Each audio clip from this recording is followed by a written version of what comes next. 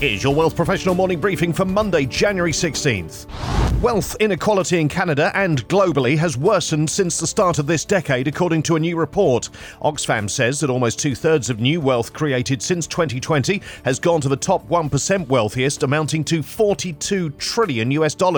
As the world grapples with the rising cost of living, the revelation that members of the elite have enjoyed almost twice as much new wealth as the rest of the population put together will be a bitter pill to swallow. The Survival of the Richest report reveals that Canadian billionaires have increased their fortunes by a collective 51% since the pandemic began. For every $100 of wealth created in the last 10 years, $34 has gone to Canada's richest 1%, compared to just $5 to the bottom 50%. That means that the wealthiest have made more than 7 times more wealth than those in the bottom 50% over the last 10 years.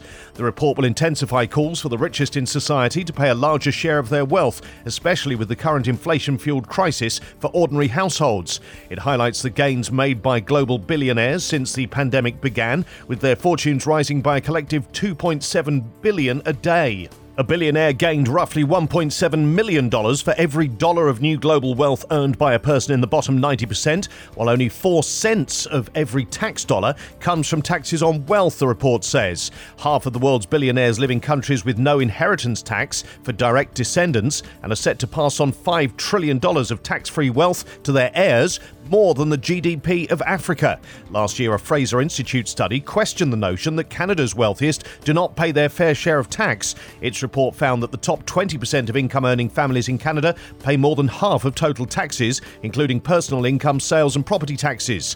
Oxfam is calling on governments to introduce one-off solidarity wealth taxes and windfall taxes to end crisis profiteering, permanently increase taxes on the richest 1%, for example, to at least 60% of their income from labour and capital, with higher rates for multimillionaires and billionaires, and tax the wealth of the richest 1% at rates high enough to significantly reduce the numbers and wealth of the richest people and redistribute these resources. This year was never going to be easy, with the continuation of multiple negative impacts for the global economy. While there are some signs of improvement in elements of the current economic environment, the overall outlook remains challenging, according to the World Economic Forum Community of Chief Economists.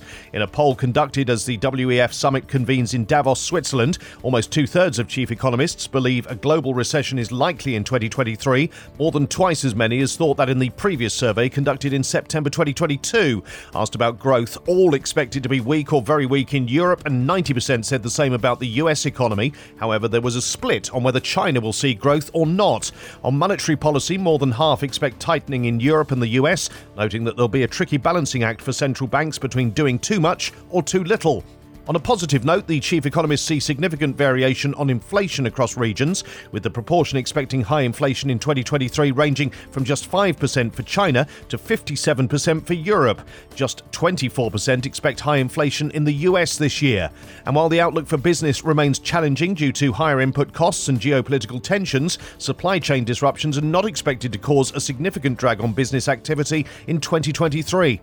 Bitcoin has bolted out of January's starting gates with a climb of more than 28%, turning up the heat on bears who anticipated more challenges for riskier investments after sharp sell-offs last year. Bloomberg reports that the token's advance so far is the best for the opening month of a year since a 31% rally in 2020 before the pandemic hit. The surge has helped to lift the overall value of digital assets past $1 trillion, a level that gave way in November when the FTX exchange imploded, CoinGecko data shows.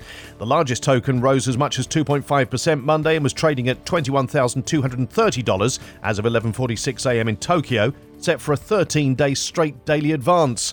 The crypto climb is partly a bet on an end to punishing interest rate hikes, a prospect that's also boosted the likes of stocks, bonds and gold. Even so, investors are wondering if all these assets have moved too far, too fast, given that central banks like the Fed are pledging to keep policy rates elevated until still high inflation is vanquished.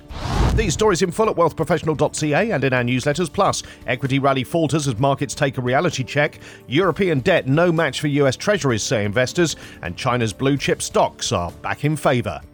For Wealth Professional Canada, I'm Steve Randall.